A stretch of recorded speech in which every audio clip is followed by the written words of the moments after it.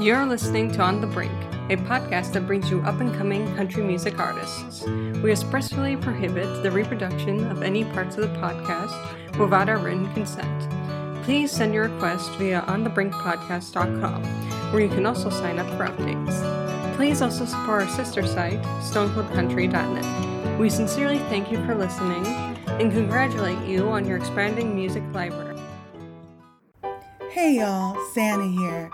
I'd like to thank Recruiting Awesome for sponsoring this On the Brink podcast episode. If you're an organization that is looking to hire new employees, I would absolutely recommend that you go to recruitingawesome.net and find out more about this stellar organization.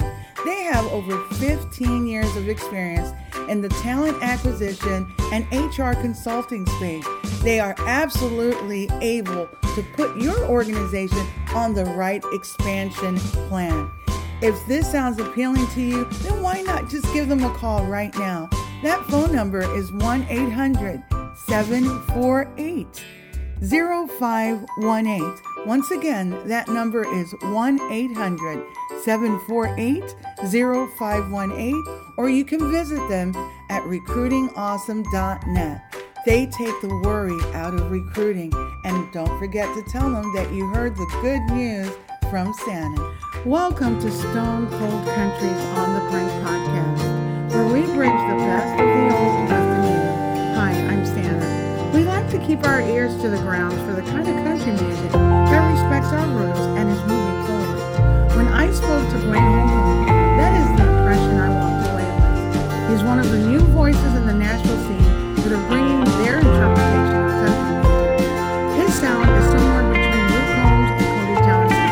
You can hear that he is a fan of traditional country music. He's cut his teeth on the off-Broadway club circuit in Nashville, even netting a residency at the traditional country venue Music City Bar. The latest 6-song EP, Over a Beer, is like pulling up a seat and watching Blaine's life unfold. From heartfelt times fishing in his lake to deriving inspiration from a family show. In this On the Brink special, we talk about his early life growing up in a family of hunters, his love for traditional country, and his future. Fans of Riley Green, John Pardi, and Cojo will especially like Blaine's music. Enjoy.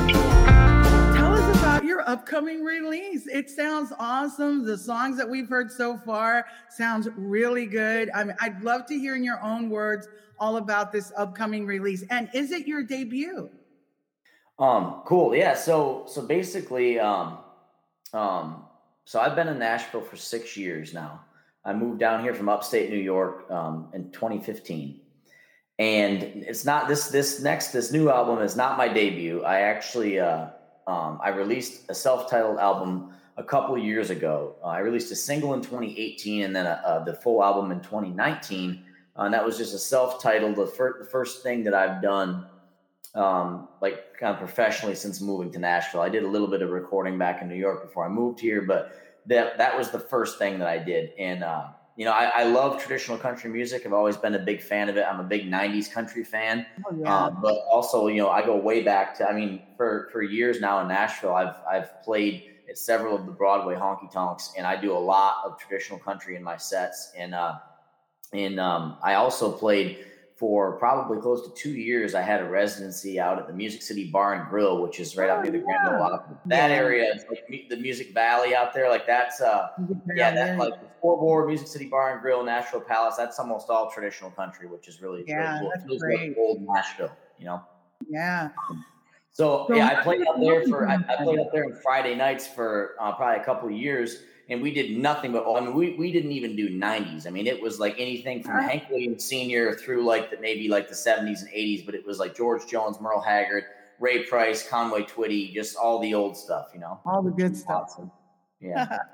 Great. So anyways, I released my first album, self-titled, and I was really proud of it, really happy with it. It's very country, which is great. And I coming out of it with this new one, I tried to shift gears just a little bit and make this new one still be country, but have a little bit more of like a contemporary, fresh sound. I felt like the last one maybe sounded a little bit too much like the 90s and not quite as fresh as I wanted it to sound.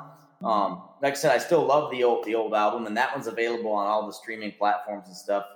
So people can go check that out on Spotify, Apple Music, Amazon, iTunes, wherever. But with this new one, I feel like it's still country. It still has the elements of traditional country music in it, but with the lyrics, the songwriting, the storytelling, and then obviously the instrumentation, pedal steel guitar, fiddle, that kind of stuff. But it has a little bit more of a modern, contemporary sound to it with this new project, I think. Yeah. So what's the name of your new